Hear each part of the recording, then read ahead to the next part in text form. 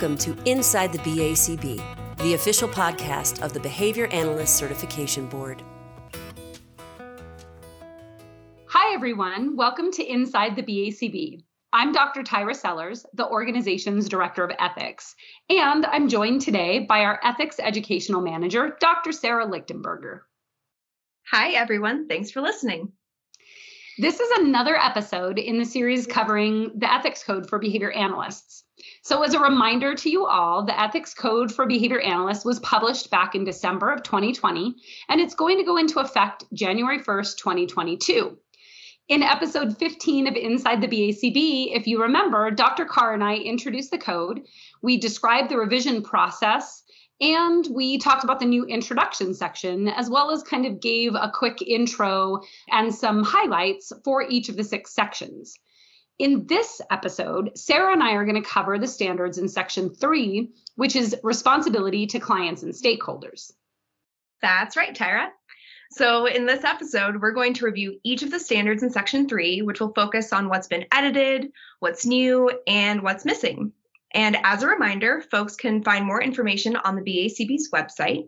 Specifically, there's the code itself, a crosswalk, and the December 2020 newsletter, and the podcast episode you just mentioned, or maybe multiple episodes. That's right. There's also the Section 1 and Section 2 episodes. All right, well, let's jump into things. But before we start talking about the specific standards, can you just kind of tell us a little bit about the overall purpose of the standards in Section 3, responsibility to clients and stakeholders? Definitely. Section 3 covers behavior analysts' responsibility to protect the recipients of our services from harm and act in their best interest. This section replaces and updates the content from Section 2.0 of the Professional and Ethical Compliance Code for Behavior Analysts. If you listen to the podcast about Sections 1 and 2 that Tyra just mentioned, you'll remember that Jim and Tyra noted that those sections are broader, but Section 3 actually starts to get more specific. Awesome. Thanks for the brief summary of this section. And you're right. I think Sections 1 and 2 are much broader. And this is the first section that starts to get a little bit more specific, really focusing on clients and stakeholders. Let's take a second. I think it would be helpful if we remind everyone that the definition of client has been updated. The new definition of client reads, the direct recipient of the behavior analyst services. At various times during service provision, one or more stakeholders may simultaneously meet the definition of client, for example, the point at which they receive direct training or consultation. In some contexts, the clients might be a group of individuals, for example, with organizational behavior management services. So I think it's important to remember that the definition has been changed a little bit. Yeah, that's right. And we've also added a definition for stakeholder, which is an individual other than the client who is impacted by and invested in the behavior analyst services. For example, a parent, caregiver, relative, legally authorized representative, collaborator, employer, agency or institutional representatives, licensure board, funder, or third-party contractor for services. And that is quite a list of examples, and it's not actually exhaustive. But I do also want to point out that these definitions were combined under the definition of client in the Professional and Ethical Compliance Code for Behavior Analysts. But as we've just shared with you, they've now been separated. Yeah, that's right. Thanks for clarifying those two important terms and reading all of those examples. Let's get into the content. There are 16 standards in Section 3. The first is 301, responsibility to clients, and it reads, behavior analysts act in the best interest of clients, taking appropriate steps to support clients' rights, maximize benefits, and do no harm. They are also knowledgeable about and comply with applicable laws and regulations related to mandated reporting requirements. This is a revision of a code section in the Professional and Ethical Compliance Code for Behavior Analysts, right? Yep, you're absolutely right. It's actually a combination of the introduction section of 2.0 in the Professional and Ethical Compliance Code for Behavior Analysts, 2.02, and 2.05. This standard sets the stage for the rest of this section. It is a responsibility of the behavior analyst to protect our clients by supporting their rights, maximize benefits, and do no harm. Yeah, I think the inclusion of the do no harm requirement is a really critical update to the new code. Super important that that language made it in there like that. I agree. All right, so the next standard is 3.02, identifying stakeholders. This one reads, behavior analysts identify stakeholders when providing services. When multiple stakeholders, for example, parent or legally authorized representative, teacher, principal, are involved, the behavior analyst identifies their relative obligations to each stakeholder. They document and communicate those obligations to stakeholders at the outset of the professional relationship.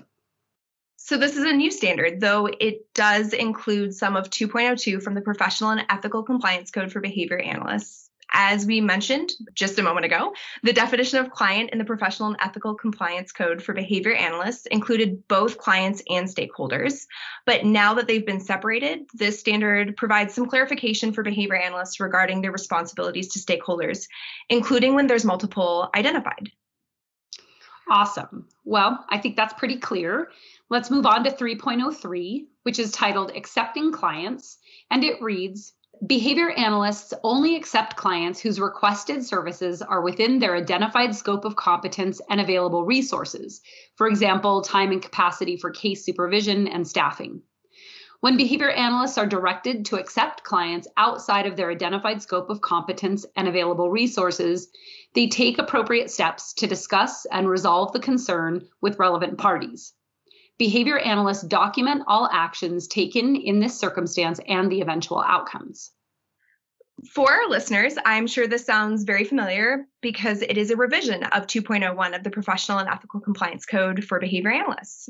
And while it would not be appropriate to provide a specific number of allowable clients, as there are so many variables that affect that decision, but this standard provides some examples of considerations for determining if a behavior analyst has capacity to accept a client.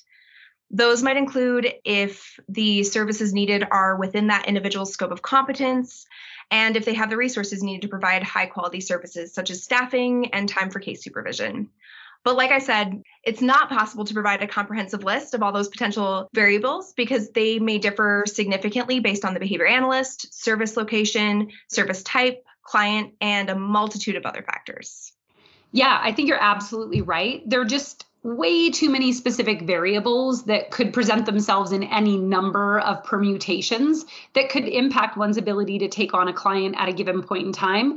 And those things are going to change over someone's career, right?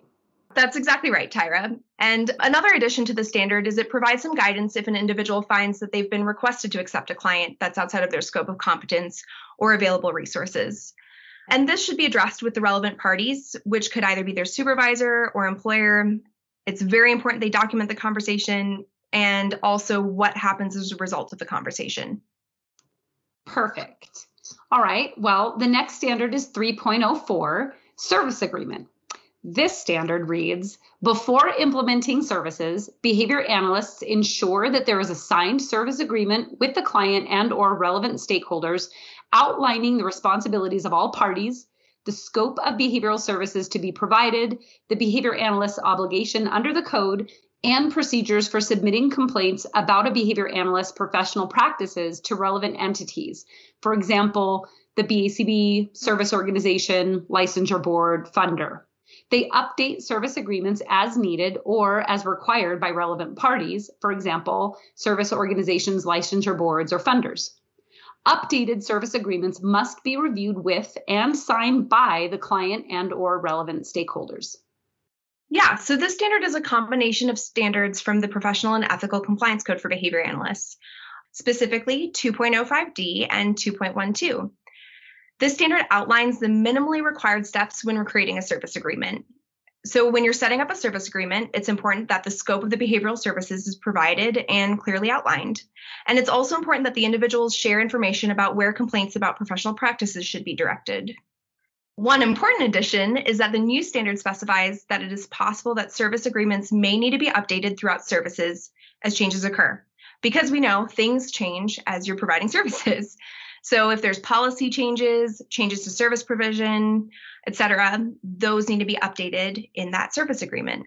And then each time these changes are made, it's really important that they're reviewed with the client and or relevant stakeholders, and that should be documented with a signature. Yeah, I think that's such a great point that you have to have everything outlined ahead of time to review with folks. But also, if you have to make changes, it's probably best practice to ensure that you document the fact that you reviewed those changes with someone. And one of the easiest ways is to get them to initial or sign that revised document. Okie dokie. Well, that takes us to Standard 3.05, titled Financial Agreements.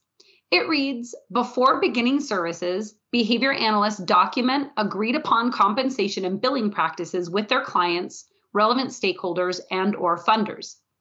When funding circumstances change, they must be revisited with these parties.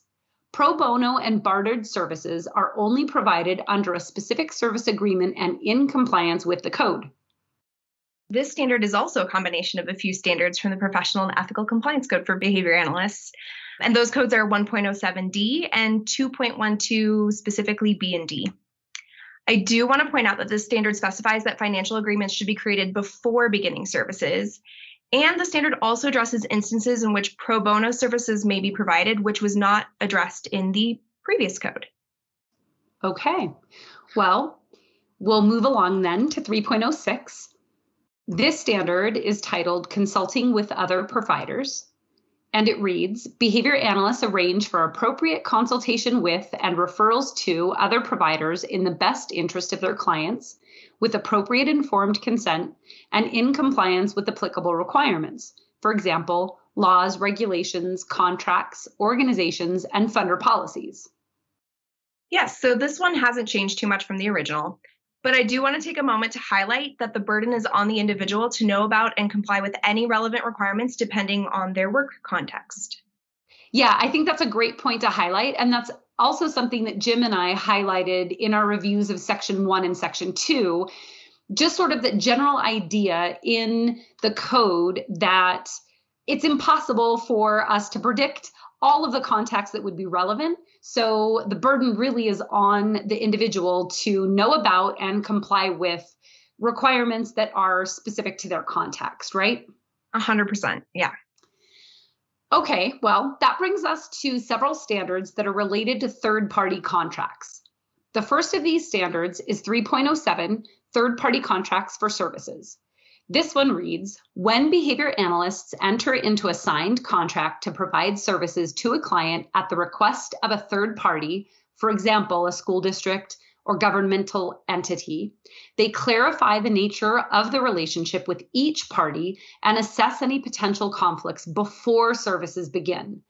They ensure that the contract outlines 1, the responsibilities of all parties, 2, the scope of behavioral services to be provided, 3, the likely use of the information obtained, 4, the behavior analyst's obligations under the code, and 5, any limits about maintaining confidentiality. Behavior analysts are responsible for amending contracts as needed and reviewing them with the relevant parties at that time. Wow, that was a mouthful. Yes, that was a lot, but nicely done. Thank you. You're welcome. So you'll notice that this standard and the next two used to be all one very large standard in the Professional and Ethical Compliance Code for Behavior Analysts, and that was Standard 2.04. And there are a lot of components to consider when providing services through third-party contracts. So this new standard provides some enhanced specificity in terms of the components that need to be included in the contract for services, including the behavior analyst's obligation under the code and the scope of behavioral services to be provided. This standard also clarifies that it's the individual's responsibility to amend the contract as needed and review those changes with the relevant parties. When reviewing the document, it's important that the individual documents that the review took place by either having the parties involved sign or initial and date the document. Yeah, makes sense, right? Document that you revise things and document that you reviewed things. Yes, very important things to remember. Perfect. I really love that clear responsibility to reflect those changes in the contract and review them. Super important. All right. Well, the next standard about third-party contracts is 3.08, responsibility to the client with third-party contracts for services. And this one reads, behavior analysts place the client's care and welfare above all others.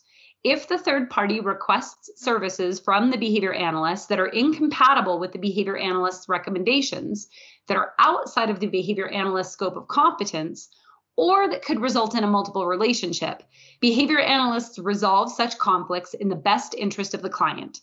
If a conflict cannot be resolved, the behavior analyst may obtain additional training or consultation, discontinue services following appropriate transition measures, or refer the client to another behavior analyst. Behavior analysts document all actions taken in this circumstance and the eventual outcomes. What I want to highlight in this particular standard is the additional guidance provided on how to address conflicts, because I think that's really important. So as the standard states, the individual must place the client's care and welfare first. So when conflicts arise, the individual must seek to resolve it. But if that's not possible, seek additional training or consultation, or they may consider discontinuing services, but they need to make sure that they're taking appropriate transition measures. Or they may even want to refer the client to another behavior analyst. And as with many other standards, the standard reminds the individual to document all of the actions taken and the outcome. So document, document, document. All right, well, the last of the 3 third-party contract-related standards is 3.09, and it is titled Communication with Stakeholders About Third-Party Contracted Services. This standard reads, when providing services at the request of a third party to a minor or individual who does not have the legal right to make personal decisions, behavior analysts ensure that the parent or legally authorized representative is informed of the rationale for and scope of services to be provided, as well as their right to receive copies of all service documentation and data. Behavior analysts are knowledgeable about and comply with all requirements related to informed consent, regardless of who requested the services. Yeah, so I want to point out here that the standard now highlights that it's the individual's duty to be knowledgeable about the requirements related to informed consent. It really might be possible that the third party who's contracting services may have policies that differ from the requirements specified in this code or with other entities. So again, it is the individual's responsibility to be aware of and comply with all of the requirements related to informed consent. So we have 2 consistent themes. You have to know about stuff and comply with them, and you have to document, right? Yes, that's the trend we have here. Perfect. All right, well, those 3 standards provide more clarity to folks about how to manage third-party contracts. So thank you for reviewing those. You're welcome. 3.10 is limitations of confidentiality, and that's the next standard. It reads, behavior analysts inform clients and stakeholders of the limitations of confidentiality at the outset of the professional relationship and when information disclosures are required. So I know in the 2 earlier podcasts, you and Jim reviewed quite a few codes that actually address confidentiality. Those would be 1.02, 2.03, and 2.04, which all cover different aspects of confidentiality and the individual's responsibility to be aware of relevant laws and requirements. This standard specifically calls out the individual's responsibility to make clients and stakeholders aware of limitations of confidentiality at the start of services. Awesome. That moves us on to 3.11, which is documenting professional activities. 3.11 reads, throughout the service relationship, behavior analysts create and maintain detailed and high-quality documentation of their professional activities to facilitate provision of services by them or by other professionals, to ensure accountability, and to meet applicable requirements, for example, laws, regulations, funder, and organizational policies.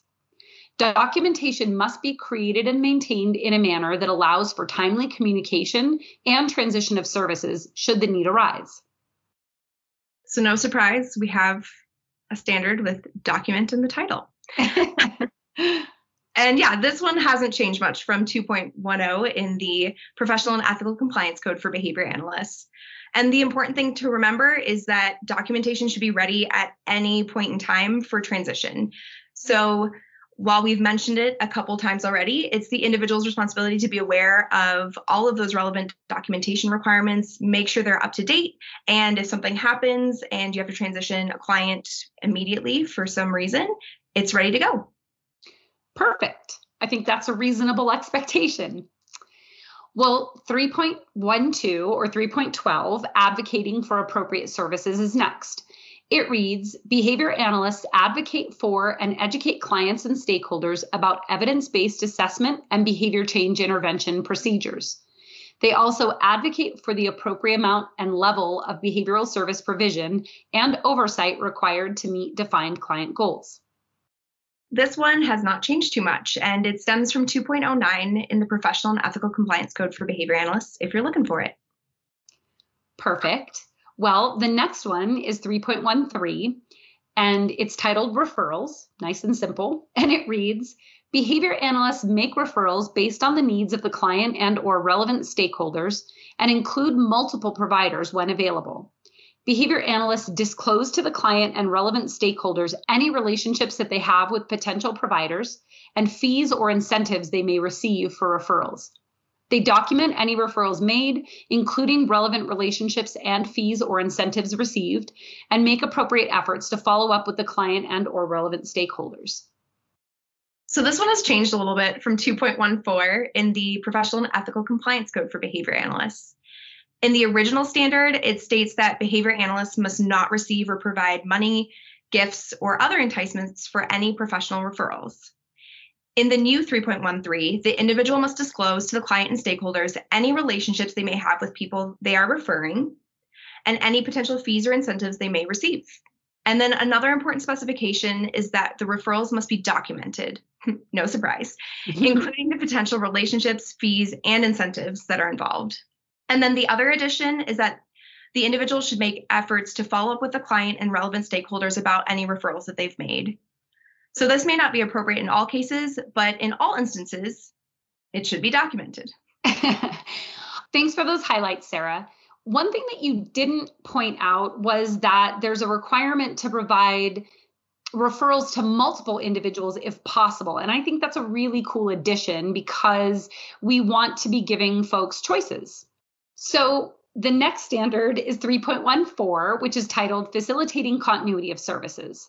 This one reads, Behavior analysts act in the best interest of clients to avoid interruption or disruption of services. They make appropriate and timely efforts to facilitate the continuation of behavioral services in the event of unplanned interruptions, for example, relocation or temporary leave of absence, and unplanned interruptions, for example, illness, funding disruption, parent request, or emergencies. They ensure that service agreements or contracts include a general plan of action for service interruptions. When a service interruption occurs, they communicate to all relevant parties the steps being taken to facilitate continuity of services. Behavior analysts document all actions taken in this circumstance and the eventual outcomes. Okay, that's a long one, but really important. And correct me if I'm wrong, but 3.14 is one of 3 standards that are all related to 2.15 in the Professional and Ethical Compliance Code, right? And assuming that that's true, can you talk a little bit about why it was important to pull those apart? Yeah, Tara, so you're correct. 2.15 has now been split into 3 different standards to address transition and discontinuation of services. And one thing I'd like to share with our listeners is that we do have a high volume of allegations and violations related to the standards in the ethics department. So it's really important that you're paying attention to these and make sure that you are in compliance with them. So these new standards provide some additional guidance for individuals to make sure that clients are protected in terms of continuity of services, specifically when it comes to interruptions, discontinuations, and transitions of services. Cool. Thanks for that explanation. So let's get back to discussing specifically 3.14. Let's do it. So here's the thing. We know interruptions happen, whether it's a car accident, a surprise change in staffing, illness, or any other reason for services being interrupted. But it is the individual's responsibility to facilitate the continuation of services, regardless if it was a planned or unplanned interruption. Yeah, you have to have a backup plan, right? Yes. So this standard also provides guidance for documenting and communicating the steps taken when an interruption occurs. And another item to consider with the standard is how it relates to the RBT Ethics Code. So while RBTs do have an obligation to prevent service interruptions, the burden of continuity of services is on the behavior analyst.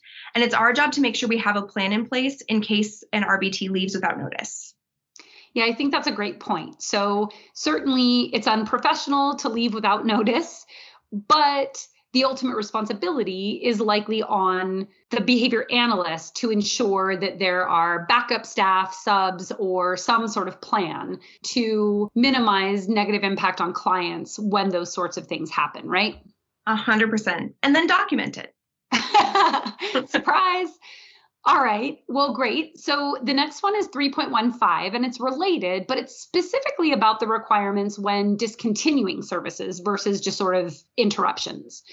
So 3.15 is titled Appropriately Discontinuing Services, and it reads, behavior analysts include the circumstances for discontinuing services in their service agreement. They consider discontinuing services when 1, the client has met all behavior change goals.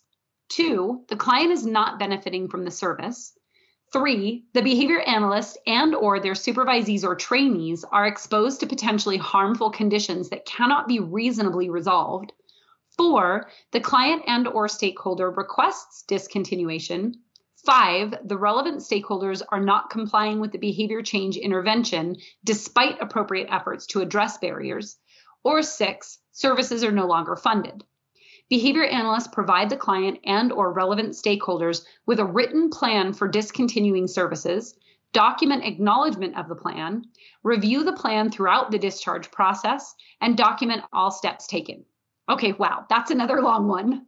It is, but you did a great job, Tara. Thanks. So I think the biggest change to note in this standard is that some additional considerations for discontinuing services have been provided that weren't there before. So the new additions include situations when the behavior analyst, supervisees, or trainees are exposed to potentially harmful conditions that can't be resolved, or the relevant stakeholders are not complying with the plan, even after you've attempted to address those barriers. And finally, when services are no longer funded. Again, getting that signature or initials and date on the written plan and other relevant documents are crucial, especially when you're transitioning and discontinuing services, but also all the time. But also always. The standard also clarifies that the circumstances for discontinuing services should be included in the service agreement. So this should be discussed before services are even started. Yeah, I love that reminder that you need to be thinking about these things that could arise or are likely to arise and have them included in your service agreement, and you're reviewing them with folks before you ever start actually providing services. So the enhanced clarifications and specific steps to take are really nice additions for folks, I think. Yeah, you need to be prepared. And document it. All right, well, that brings us to the last standard related to this topic, which also happens to be the last standard in Section 3. It is 3.16, and it is titled Appropriately Transitioning Services.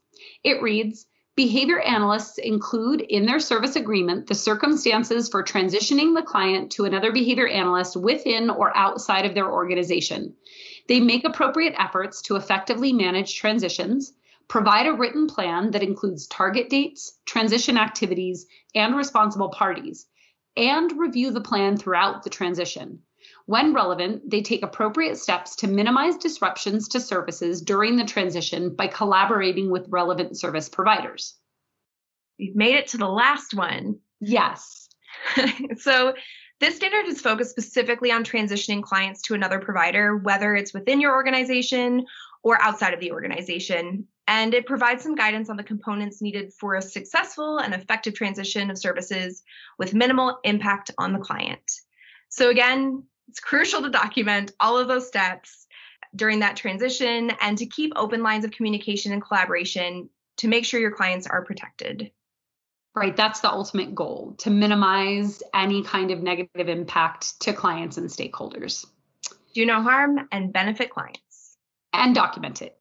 And document it. All right. Well, thank you so much for that really great review of Section 3, Responsibility to Clients and Stakeholders.